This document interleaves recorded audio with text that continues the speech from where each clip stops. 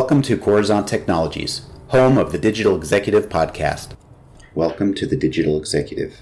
Today's guest is Christina Haxton. Christina Haxton is the CEO and founder of the Center for Sustainable Strategies. Christina is an expert in strategic planning and execution and leadership development to support for fast growth, small to mid-market enterprises who want practical strategies to achieve exponential growth, take advantage of market opportunities, and capture market share. She specializes in helping develop the executive and leadership teams CEOs need to succeed, the essential strategic thinking, problem solving, and people skills they need to create a culture of ownership in their organization, where 100% of the employees take 100% ownership of 100% of the time. Good afternoon, Christina. Glad to have you on the show. Thank you so much, Brian, for asking me to be on the show. I'm excited. Awesome. Well, Christina, we've been chatting back and forth for the last couple of months anyway, and I'm glad that you decided to join the Digital Executive Podcast. But I noticed your background is in psychology, which gives you obviously a great foundation for understanding the people for what you do in your business. When did you decide to jump in as an executive coach? I would say probably officially in 2008. I had, in my private practice, I really looked at who was coming to see me and who I loved working with and who I felt like had the biggest impact with respect to therapy. So I was a marriage and family therapist for 26 years. I'm retired from that profession, although I have not forgotten everything I've learned and done in that quarter of a century working with people. But I found that who was coming through my door were they were men. They were in their 50s, 60s, probably more, somewhere in the 50s, 60s. They were having a really difficult time with burnout. So oftentimes their wives would refer them to me. It was kind of an ultimatum. Sometimes I didn't like being part of that ultimatum, but it's like, you don't go see Christina. And it was a small town I was practicing in. I had 3 private practices, and they were all in kind of these small towns, very close-knit. So everybody kind of knew what everybody did. And I really kind of got known for that. Call it the KETA approach. KETA stands for kick in the ass. Sure. You may have to edit that. But I was, very much really loved working with these men who were really struggling more so obviously in their personal lives, intrapersonally or interpersonally. And then because many of them were retired CEOs, CFOs, COOs, or they were forced into retirement because of the economy at the time, couldn't play enough golf or tennis or ski enough. And they decided, okay, now I've got over this burnout thing. I got my family, back together. I got my relationship back together. I want to start a business. And that's going to be really easy, right? So for the executive coaching being therapist transitioned into executive coaching to helping them basically work on the people problems in their new companies, whether it was scaling up, building a team, helping people on their team get along. So, basically people problems turn into profit problems. And they, I think they would come to me and say, hey, we had such great results. I learned really practical strategies I could use right away. And that really helped me in my personal life. I think you can help me in my company. And so that's how I got into doing more of the executive and the team coaching and the business consulting, and made the natural full transition, say in probably 2013, when I decided to retire from private practice and just make the natural transition to working with executives, teams, and organizations. Because people problems are people problems, regardless if they're at home or they're at work, right? We bring our human to work, as I say. And so that's how I made that transition. That's interesting. Maybe there's several professionals out there like yourself that have done that transition, but that's the first I've heard of it that way. Do you like it any better than, I know you said the problems are the same, but do you like that any better than what you did in your private practice, or is it just something different? It is surprisingly different. It's surprisingly different, and it is definitely more complicated because you have a lot of people that, like, if I work within I work with an executive team. So I work with the CEO, and then they bring me in to work with the executive team.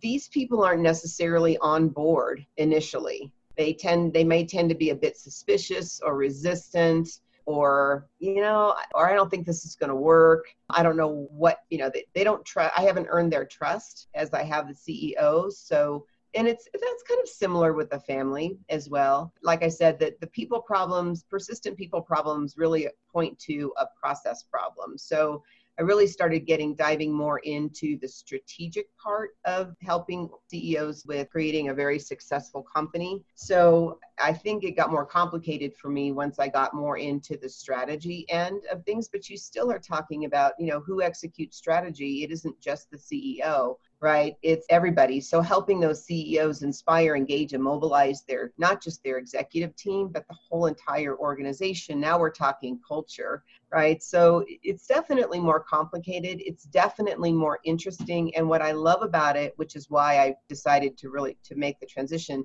is I feel like our work and our approach and our process can impact so many more people, because just as the CEOs, the executives I worked with as an executive coach, they could take the skills and strategies and practical tools I taught them to communicate more effectively, be a better father, be a better husband, be a better leader at home. They would take those not only to home, but they would take them back to work. And so because our approach really is an inside up and inside out approach, the teams and the executive level leaders, the managers, the supervisors, and all the employees who participate in our processes, they also learn practical tools. Not only can they use at work, but that they also can use back at home. And I never tell them that ahead of time, because I want them to discover, hey, you know what? I learned this really cool communication approach to work with a really difficult team member at work. And guess what? It worked on my teenage son too. It's not in a manipulative way, but it's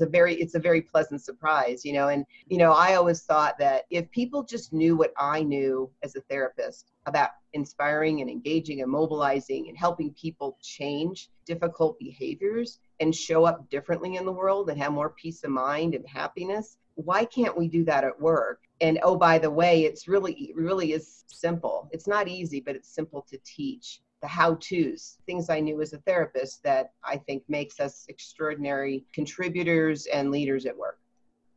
Thank you for sharing that. That's very interesting, and I love that perspective. Christina, this month, in fact, yesterday, we celebrated International Women's Day. Can you tell us what that means to you?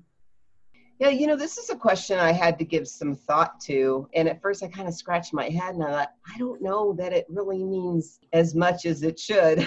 And so then I thought about it. I thought, well, it really does, because I'm involved in a couple of associations. One, the Healthcare Businesswomen's Association, and that is an association to help women achieve gender parity in healthcare. And I didn't really realize it was as much of a problem until recently, when I'm working with an executive or an executive team, or even, putting together a speaker hall program for a trade show for the manufacturing company. And I thought, women are so underrepresented, regardless of industry, except in healthcare, where you have a lot of women represented below the executive leadership level, but not above. And that is slowly changing, but it's a bit like turning around an ocean liner in a bathtub.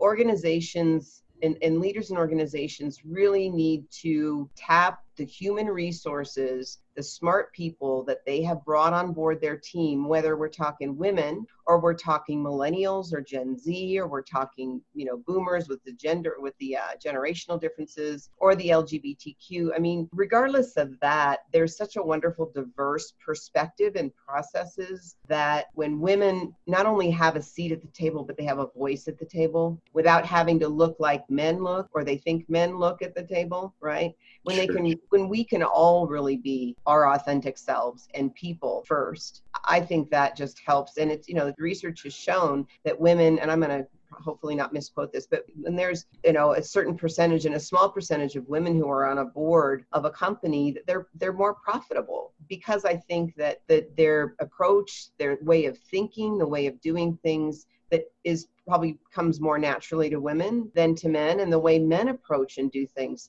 I think 1 + 1 = 3. I know that's terrible math, but when you look at the diverse perspectives at the table, I think women finally getting that seat and the voice, not just the quote unquote seat, it really makes the difference. And so I think that having International Women's Day, not because we've got a Me Too movement or not because of some horrible pain point where finally people get the wake-up call and say, oh gosh, we should really do something about this. I like what I've been seeing in the media about International Women's Day and how women in leadership positions are making extraordinary differences in the workplace. Thanks for sharing. I think that's really important, and I'm glad you highlighted that. I would certainly agree having a diverse set of executives at an organization makes a huge difference, obviously, right? So, Christina, when you're working with your clients, what is one common theme or trend you're addressing with leaders this day and age? I know you touched on it a little bit. What's that one thing that's maybe a burning question or issue with your clients?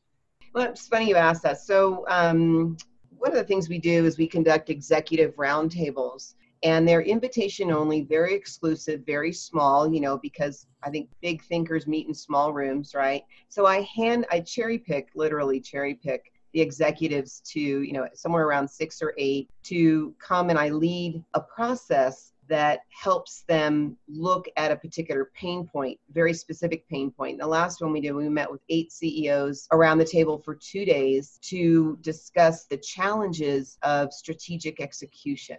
And I was very surprised that the result of that really boiled down to 2 common denominator problems. And one I did touch on, which is, the people at the top, the executives, CEOs, COOs of these companies really felt this burden of having to come up with this vision and with the strategic plan and executing it. And it was almost very kind of a forceful, old school way of doing it. I'm going to go into my office and I'm going to write out our strategic plan, and then I'm going to shove it on everybody's desk and make them read my mind and make them, get this done because, I have growth numbers to meet or I have goals to meet. And it was very much a kind of a top-down approach. So one of the things, like I mentioned, was I think they're leaving on the table is they're not involving everybody in the strategic planning and execution process. They're not giving people the opportunity to take ownership of their tasks, their projects, their processes. And so I don't know if that's more of a cultural thing, or I don't know how wide. It seems to be pretty widespread, and I was very surprised by that. And the second thing that I'm surprised by is it still came down, when they were talking around the table, and they were talking about the very one specific challenge that they had and what they needed to overcome the challenge. It seemed to be that they would bring people on board, put them in seat in the company, but those people weren't necessarily the right people in the right seat. They might be the right people for the company, but they weren't in the right seat with respect to their strengths and how they approached problem solving. And so they actually created the problems in the organization by having either A, the wrong people in the company, so they didn't hire slowly and fire quickly. B, they would have the right people for the company, but in the wrong seat. And it's really an easy fix, but they would leave that person in that seat, especially at the executive level, for way too long. And the damage and the toxicity that causes and then just ripples throughout the organization it's a very expensive problem. So I was very pleasantly surprised that was what they were struggling with, because guess what? There's actually a really simple, quick, easy, painless, very painless process that really invokes trust rather than pain that they needed to go through to move some people around for the betterment of the organization. So that was a really long answer to the 2 things that I'm saying, kind of pretty much industry agnostically across the table that CEOs are struggling with right now. But like I said, great news. It really actually is a very simple, again, going back to my days as a therapist, being able to see at the 30,000 foot level, people's relationships and dynamics and interdependencies and the conversations that are happening that are causing the problem. And then the solutions for that, again, are really straightforward, luckily. Thank you for sharing that, Christina. That's very helpful. And I know that our audience would really like to hear that little nugget or your experience in dealing with that particular issue today. So, Christina, last question. What advice would you give other women leaders in your field? That was another question I had to step back and give some thought. I would say the number one challenge and stumbling block that I see, and it's not just women, it's men too, although it's called the imposter syndrome. Have you heard of the imposter syndrome? I've heard the term. Okay. So the imposter syndrome is when, you have somebody in a leadership position in a company, and outside they look like they got it all together. They got all the answers. They're doing all the right things. They're the superstar. And inside they're just melting. because the imposter syndrome says, if only people knew that I really didn't have all my stuff together, if only people really knew that, I have doubts sometimes, or I really want to ask for help, but I don't think I can. And so I see that a lot in men. And I have seen it for years, but I see it in women too, where they have the same kind of not only the imposter syndrome, but the mindset issues around, I can't be who I want to be. I have to look differently to be successful. And I think the advice I would give women today, whether they're working in corporate, they're working in mid-market, maybe they're an entrepreneur, is that you have to be really extraordinarily clear about your purpose and by purpose, I mean, what difference do you make for whom?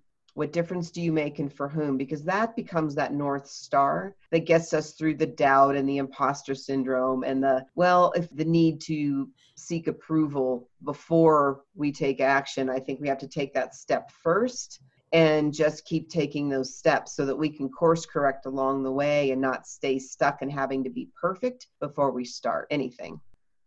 Great. I think that's awesome advice, and I'm glad that that can be shared with both women and men in this particular example. So thanks for sharing. Christina, I just want to thank you personally. It was a pleasure having you on the show today, and I certainly look forward to speaking with you real soon. Well, thank you, Brian. I appreciate you, and I'm very much looking forward to that article that I've been putting together that can be very practical, straightforward. People can use what's in there right away, and I'm excited for the opportunity to hand that off to you as well. And we'll touch on some of these things that your audience would like to know a little bit more about, the how-to in that. Great. Thanks again, Christina.